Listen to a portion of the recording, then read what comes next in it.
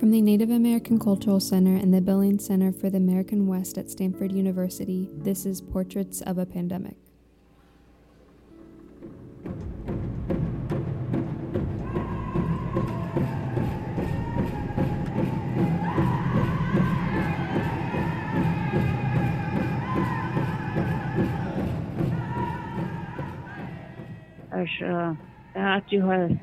Na petang chuzana ngashla atewa kantanga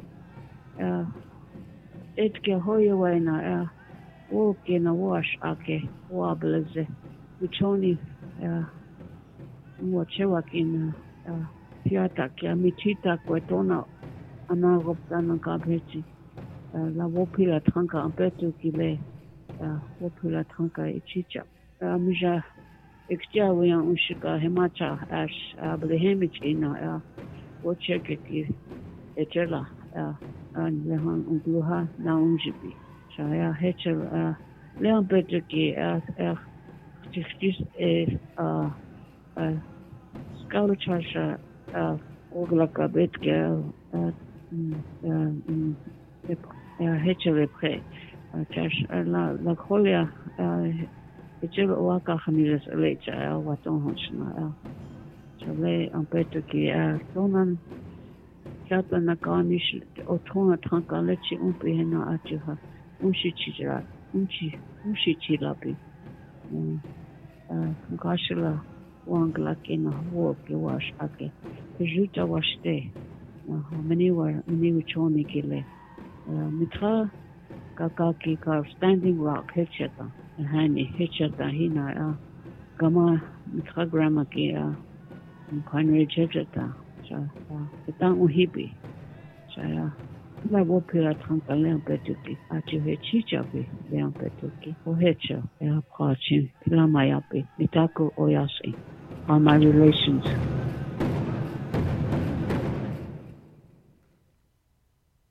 I'm 68 years old and I came from humble beginnings. Where we didn't have no electricity, no running water, and a lot of families still live like that. When I was growing up, we didn't even have a black and white TV. I come from a big family. There was 12 of us in my family, and I'm the eldest out of all my siblings, and I lost 2 sisters so far from health reasons and 1 brother due to health reasons. Although it's in our treaty rights for the government to help us, well, they just kind of forgot about us, But with this new generation now, people are starting to kind of wake up. My name is Finette Ann Blackbear. I'm originally from a reservation called the Pine Ridge Indian Reservation. This week, we're going to be talking to Finette. Finette is from the Pine Ridge Indian Reservation located in the southwest part of South Dakota, near the Wyoming and Nebraska border. It is the ancestral home of the Lakota people. We'll be informing Finette's story by also talking to Professor Karina Walters. She studies cultural, historical, and social determinants of health among Native people at the University of Washington. Hi, everybody. I'm Aja, now speaking to you from the Canarsie lands of the Lenape people in Brooklyn, New York. Throughout the production of this podcast, Hannah and I have been asking ourselves, what defines health? What makes it what it is? As someone who struggles with mental health myself, it's pretty clear to me that we need to take care of more than just our bodies, our minds, our spirits as well. And this is especially important right now as we all go through this collective trauma, frozen at home, working in dangerous situations, and surrounded by death. This week we've hit 357,000 cases. And though people are starting to be vaccinated, an end to this is never going to make up for the loss. Finette and I spoke a while ago. We spoke in summer, well before the vaccine was a glimmer in anyone's eye. And in this episode, we have a lot going on, but we're going to be talking about long-term healing. How do we move through our life and through the generations after trauma? This is a question that is very close to home for Native people. But unfortunately, it's one that we're all going to have to answer for ourselves once this is over. So let's dive back in. So, Finette, can you tell us about the Pine Ridge Reservation? Just for anybody who's never been there, what would you want to say about it? It is home for a lot of us. It's a very nice place. To a lot of people that never been on the reservation, it's very shocking because of the way of life, the way it is. We don't have a lot of resources like that they have in the cities, like with jobs, housing, medical. But culturally and spiritually, we are a very strong nation. That's what survived us after all these years, all these years. Regardless if we don't have too much materialism things in life, like most people that have vehicles, homes, and jobs. Our way of life is very humble. It's a very humble experience to come from that area because we still have our spirituality, and that's the most ultimate things. Money can't buy that. We have the Black Hills, the Chesapa over there. That's how you pronounce the Black Hills. That is our church, and that's where we originated from, our ancestors. So it's not for sale. Even if there's gold there, it was illegally taken away from us. It put us on reservation. The government did. They put us on land that they didn't want, where it's dry and you can't really grow too much crops or anything. But our natural resources is still there. We have our water and our mineral rights, but it's not for sale. We have gold. We have uranium, sacred things in the ground. That's we never touched, and it's not for sale. You may have heard of the Black Hills, which is now a national park. But originally, the Oglala Lakota declared it the Bahasapa, and it is an incredibly sacred space for them, as Finette mentioned. It's the location of their origin story, and it's never been for sale. In 1868, the Fort Laramie Treaty was signed between the Lakota and the U.S., which solidified the Lakota's ownership of the Sapa and allocated the people rations. This was really important because agriculture was basically impossible on that land, and the buffalo, a primary source of food, had been extremely disrupted by westward expansion. Things were going okay, but then American civilians discovered gold in the Black Hills, in the Sapa, so they started mining.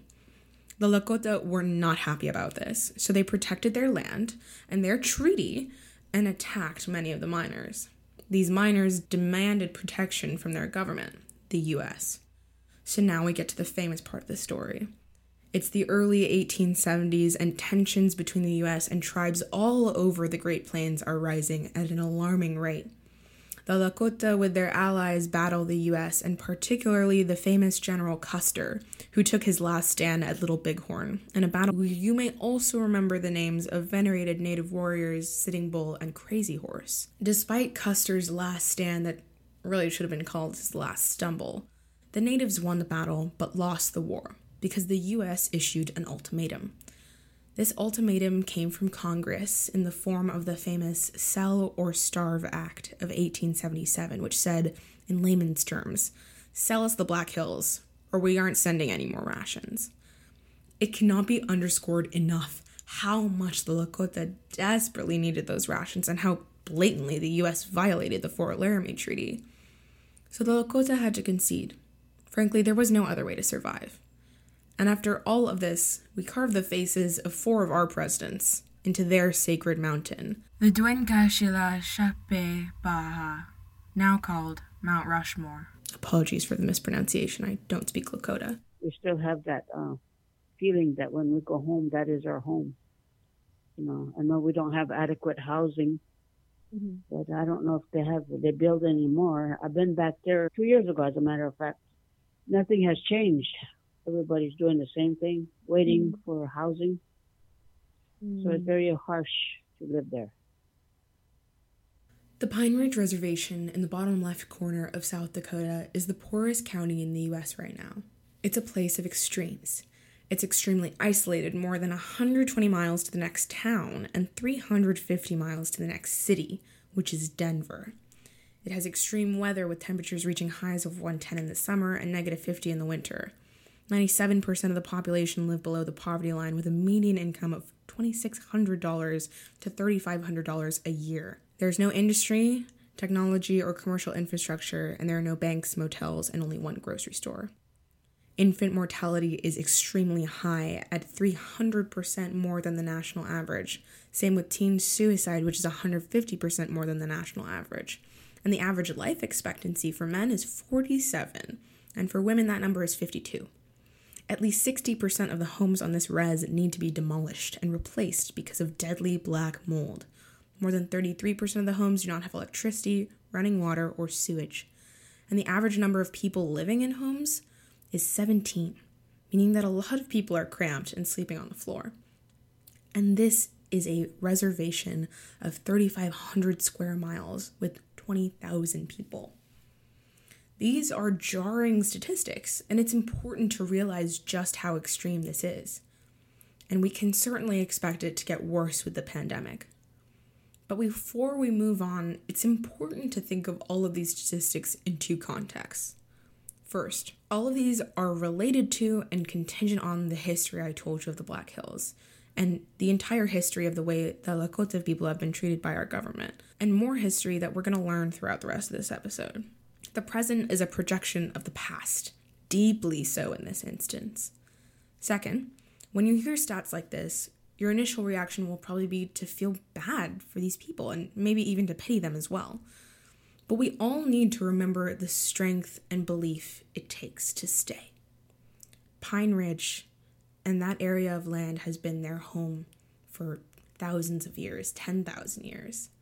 It's the last of the land that they legally own. And as Finette said, it's not for sale. This is their home. So instead of pitying, allow yourself to feel the quiet awe as we imagine a love of home and heritage and culture that could generate such extreme strength. It's probably really difficult, but I think it really demonstrates how much these people care and appreciate for their home. So, Finette, did you grow up speaking Lakota? I spoke my language fluently when I was growing up. I didn't know how to speak English till later on when I went to a school in Alliance, Nebraska. I was the only native there, and it was very hard for me to communicate and to understand what people were saying to me. Back in those days, when you were young, we had these books that are real thick. It says Dick and Jane and Sally, those kind of books. Yeah. Those sentences. So I had to try to write them. And then there was a cat named Puff. I remember that. And the dog's name was Spot. Those were books we had to read out of, And then when we did our homework, or the next day, if you can, then you have to read it out loud get in front of everybody, walk up to the front of the classroom and read it. Wow, that must have been real scary since you didn't know the language at all. It was a foreign language. For me to learn the English language, I had to learn on my own, pick up words here and there. And as time went on, I kind of got an idea. I still have to look up words now. When I hear a big word or an unfamiliar word, I have to get a dictionary and kind of look it up and try to understand. Finette was one of the lucky ones, in a way. Many tribes lost their language completely because of government policies that morphed and changed over the years, but nonetheless introduced a whole bunch of troubles for Native people, as they were usually focused on cultural erasure. And this trouble is best exemplified by the term historical trauma. Karina, how would you define historical trauma? Historical trauma are these traumatic events that target a group, usually based on, could be religion, race, nationality, other kinds of things. But for our indigenous people, we were targeted because we're indigenous, with the intent to do one of three things: either commit genocide, ethnocide, or epistemicide. So what that means is these historically traumatic events are designed to eradicate a people, eradicate their life ways, like language and culture, and their thought ways in terms of our stories, our understanding of who we are in relation to this world and to each other. I do want to say, though, you can't understand historical trauma without understanding U.S. settler colonialism. And I think this is really important because in the past, I've always taken it for granted that people understand that we kind of still live under this colonial experience here. And so, settler colonialism is a structure, it's not an event. And so it's a system that is comprised of people who came here and decided to stay. And in staying, that meant that they had to basically erase indigenous people from the landscape to create a new narrative about who they are in relation to land and place. And so settler colonialism was designed to dispossess people of our land, erase indigenous people from the land, and then it's also tied to the importation of slaves to chattel slavery, which is a whole other topic. So understanding it from that point of view, historically traumatic events are the events that support and uphold settler colonialism, which is the structure. So here forms a relationship where historical trauma can be the tool of economic gain. We can see that in the Black Hills example from earlier. But how do we even begin to combat historical trauma and the effects of a structure as large as colonialism? Can you tell me about your family, Finette? My father was a very humble person. He taught us how to pray through the Creator. He said there's only one Creator and one universe, one prayer, one mind, one spirit. And so he taught us those. And what he taught us, those values and those traditions, some of us carried that on. Most of my family did. And some, they moved to the city at a later on date. And so they kind of went into the city life, way of life. They kind of lost their culture, some of them. They went into other society beliefs. But me and my brother and Everett and my sister Lavella, that we're the three eldest, so we hung on to our cultures. Even living in a city now, we in our language, we speak it fluently. Finette basically gave me an answer to the previous question with what she just said. Sometimes culture itself can be a solve for historical trauma. I've mentioned Chief Seattle Club before. It's the day center that I interned at a few years ago, and Finette is a member there. This day center offers help for Native people specifically and has a lot of culturally specific programs. Finette, did you go to Chief Seattle Club a lot, like before it was closed? Before it was closed, yes, I did. I used to help Ray Williams with the Wellbriety. On Thursdays and Sundays, we have the Wellbriety movement where we burn our cedar and sage. We burn it and we start out with a prayer, in the circle. And then we have our talking circle. Whatever you want to talk about, or if you don't want to talk, then you just pass the gourd to the next person. Mm-hmm. So we sit there and just whatever's on our mind, or if you want to sing a song or something like that, you can, And it has helped a lot of people. I do know that. Some that's been going there for over a year now, they're still going to it now, They have this talking circle somewhere in Southwest Seattle now, but there's social distance, you have to sit 6 feet apart and with your mask on. So that's still going on right now, and that's good. So Wellbriety is AA for Native folks. Now, when we think about Alcoholics Anonymous, most people don't think of that as something people do for their health. We often think about it as something people do to cease addiction, and that's definitely what it's for. But ceasing addiction is also for your body. It's for your health. It's for your well-being. And what Wellbriety does is teach folks how to use tools to better their life, to cease their addiction, and to live a healthier life. But they do that in a way that is specific to Native people. It has culture in mind. It is very much culturally aware, and usually it's run by Native folks themselves. And this can be really, really helpful in populations that struggle with trusting Western established medicine. And it's really important to also realize that things like Wellbriety can work for other groups too. And that's why it's so powerful. But Finette, why do you think Wellbriety works so well? The Wellbriety movement is just our way of life because it's in our DNA. Some of us were brought up that way, so it just comes natural to us. We just live it day by day, all our lives. So it's a good teaching. It's a good value book. Traditions, power of prayer. It helps everybody. But a lot of people have a hard time finding that road. Living in the city is very hard because you go into other way of life, other roads, and then you lose your way.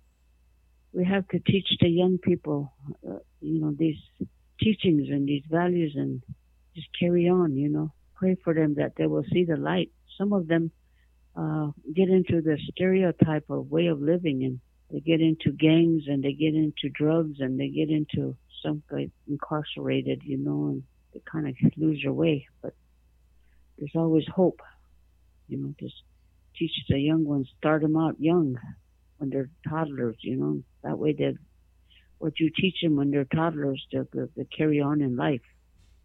I'm really thankful for my ancestors for teaching me these ways to live this way of life, Somebody said a prayer for me a long time ago, maybe one of my grandmothers years ago. Her prayer is still with me. Wow. That's what I believe. That's beautiful. And he'll never leave your side, That's what the Wellbriety is about, spirituality. And it's our way of life because it's in our DNA with indigenous people. That's how we were raised, and it's still in our DNA. The Creator put us here on purpose. We call it the red road, because that's in our teachings. But it is also a good road, the good road. It is a good way of life. But we still have our ceremonies, and we still have our sweat lodges, and we still have our prayers, and we still have our language and our teachings. That's what keeps us going.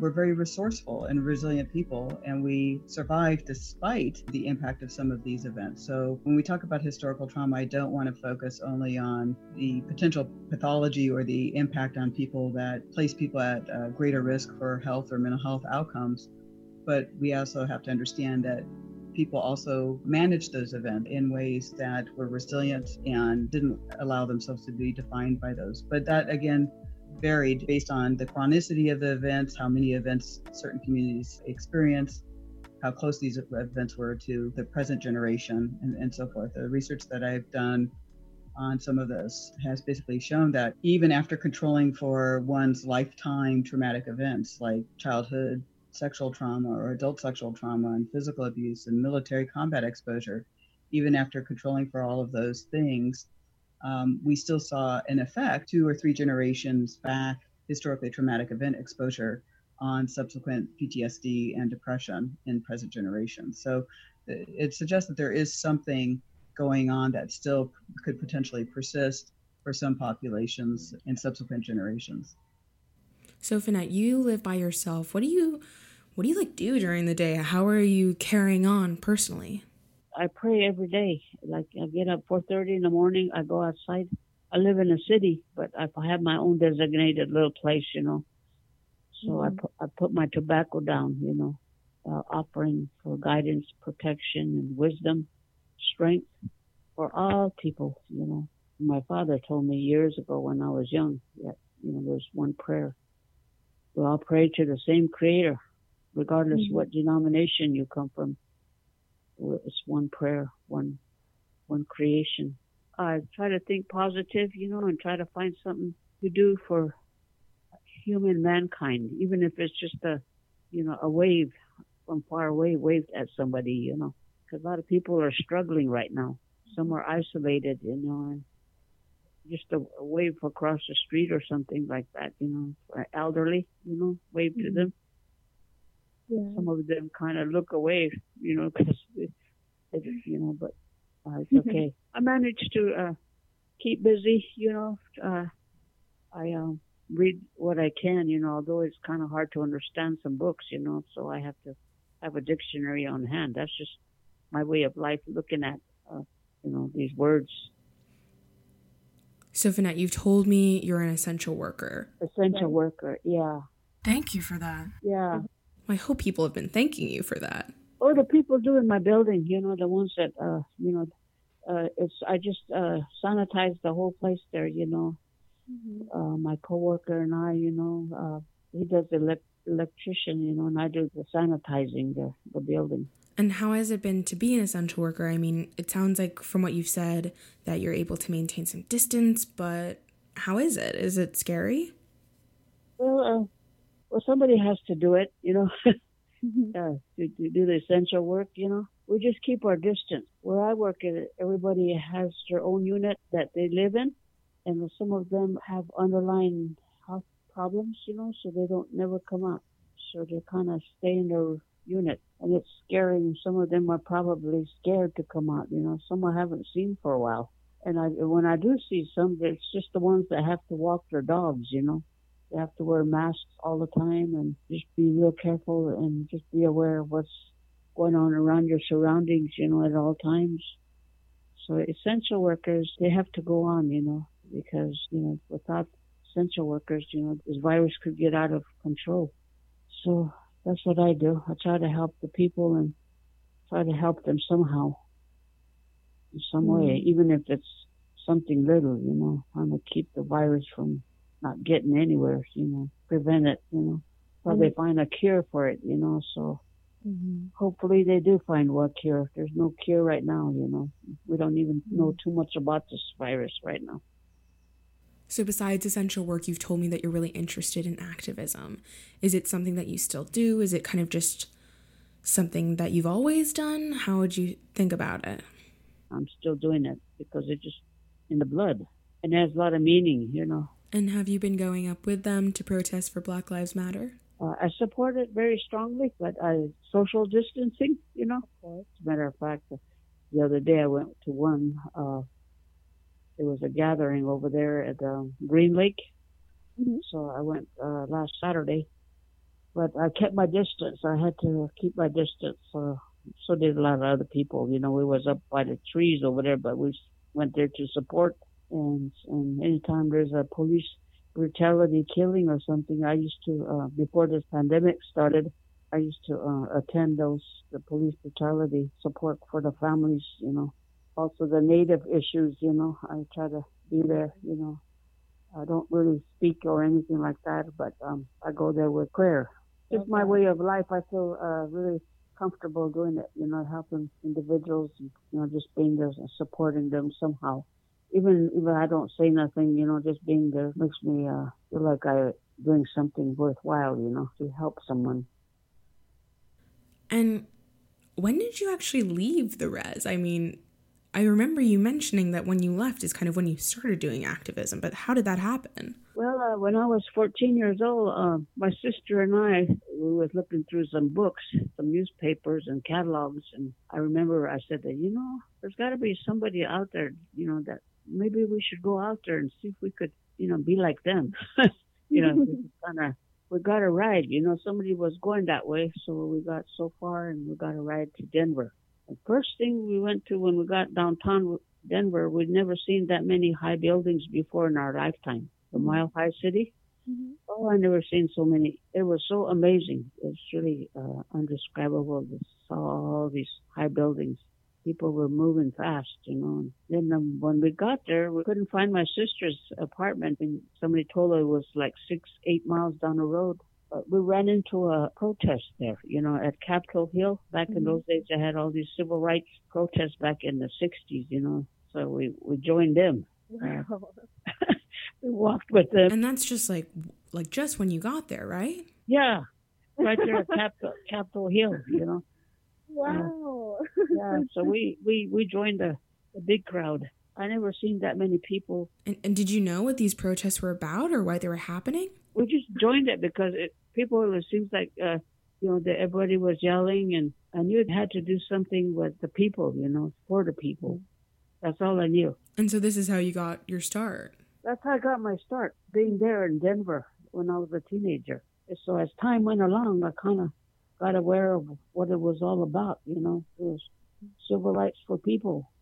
And I thought about my people back home, the way we grew up, why can't they have that? Why can't they have a home? Why can't they have a car? Why can't they have a house, a job? So I kind of hung around Denver there with protesters. It was always going on, We didn't have no money. We just had what we had. It's very uncomfortable. So we kind of joined with the hippies, where everything was peace, back in those days. Yeah. Their lifestyle was very unique. They all wore beads, and they had tons of beads on them. Tons of beads on them, and their lifestyle was so different. Everybody cared for each other, You never went hungry, or nothing like that. Everybody shared. And did it remind you of home? Well, I thought about home, but I said, well, I got to keep on going because I'm off the res now. I got to keep on going wherever I'm going to go. I know the reservation will always be there, and my family, other relatives will always still be there. But looking at a different way of life then, it just kind of amazed me. There's got to be something out here. Gotcha. I guess what I'm very curious about is, do you feel like the way they lived their lives were compatible with the way you lived your life when you were living on the res with your family? Well, it was different and it was comfortable because they had compassion too. That's how we grew up, in our home. We had compassion for one another. The only thing is that they were not natives, and it's similar values. So I kind of felt comfortable with that lifestyle, They had compassion. They shared everything back in those days. Here we're seeing an example of how culture can be very healing for people.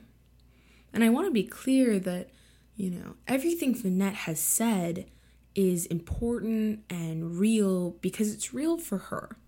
The way she has used culture to heal herself and to weather so many storms isn't a prescription for everybody. It's her way of doing it.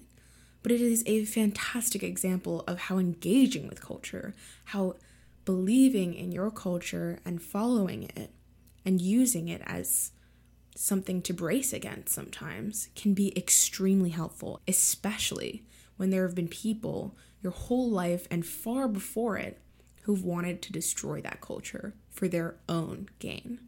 And that is what's so important about what she's doing here. Historical trauma is really about reconnecting to the power, love, and vision that our ancestors carried for us in their hearts as they imagined a future for us, and that our job as contemporary Indigenous people is to reconnect to that vision and love and life and to manage that in our contemporary context so that we create opportunities for our future generations and also heal any unresolved hurts that we still carry in our bodies, in our bones, and in our activities in daily life, that we can take this as a place of power and move forward in a beautiful way. Martin Luther King said, "I have a dream." And I always like to say, well, our ancestors had a dream for us and they dreamed us. And now through our actions today, we can dream our future generations. So it's an exciting time, an exciting place to be. Before we go, Finette, would you mind translating the prayer you said for us before? Well, I ask for guidance, protection, strength. Ask for all the ones that need help in the hospitals with this virus that's going around, and for all the young ones, for the next generation to walk this red road and never forget the Creator. I ask that in humbleness.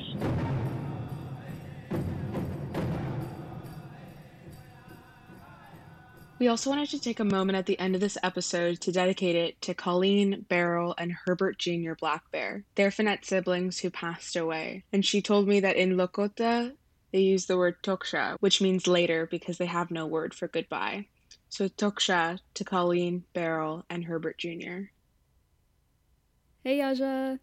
Hey, how's it going? It's going great. I just listened to your recording with Finette, and it was just so powerful to hear her speak on what it means to be healthy for her and how she's maintaining that sense, post-COVID and now. Through listening to the recording with Finette, I really got the sense that she's used culture in this sense as a salve for well-being, for health. And something that really resonated with me was this last piece that you're saying, how Finette maintains health is really unique to herself, but it's different for everyone. I think it was important to hear Finette say the story to, hear one piece of what it means to be healthy. It's really a point of resistance that she's been able to maintain her language, especially, in thinking about the historical context. You gave some in a very complicated history, of assimilation, of boarding schools where it was dangerous to speak your own language. And, not that long ago, in the past 50 years of removing children from their families into non-native families where the language is lost, and in losing the language, it's not just words, it's how you're connected to your ancestors and your past. Totally, and I resonate with so much of what you just said, and I think that, one, Finette is just an amazing person. She is a beast. She is so awesome. I love talking to her, and I totally agree. And I think that what is so powerful about what she said is that Finette is just completely herself. It's not about her being prescriptive. It's not about her telling other people to do it like this. She's just saying, this is who I am. These are the things I do, and they're important to me, and I'm going to keep doing them. And I think that's a really important message, because I think that you're so right.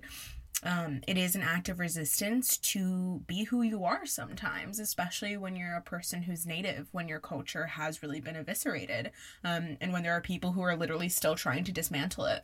And I think that the things you said about mental health are so real and so true, because mental health for so long has been stigmatized, and we talked about this before, but mental health was such a big part of Native knowledge ways before first contact and after, and that's really been changed by American and Western stigma towards mental health. But I think it is so important because mental health is a massive part of health as a concept, and I think you're going to get into this week, right? Why don't you tell us about your episode that's coming up?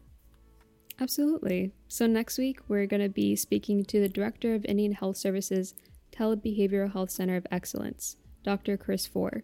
And he's going to be talking about how telehealth is expanding and access to address some of these mental health needs that we talked about this week. And one of the reasons this is so critical, not only because of the precedence of mental health playing such a critical role in overall health, but especially now during COVID-19, we all know there are so many more stressors and pressures on mental health and well-being than there have been for a long time, but especially depending on your circumstances and what you have access to maintain your health, your well-being, to have even mental health and well-being around having economic stability, as you talked about in this episode. Definitely. And you and I were talking about how it is really concerning to think about mental health right now, because at the end of the day, we're working with populations that have unusually high rates of suicide, especially during the winter. That's particularly for the homeless population in Seattle. It just gets really dark there and it's quite cold, and that does affect people's mental health. And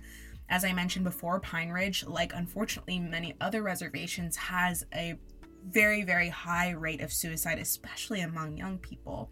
And so it's so important now to reach as many people as possible. And so I'm so excited to hear about how that can be expanded with telehealth. And I'm also super stoked to hear that they're already including ideas of mental health with telehealth, because for so long they've been really separate entities, and I think they really shouldn't be. And we have to be thinking about health and mental health as one and the same.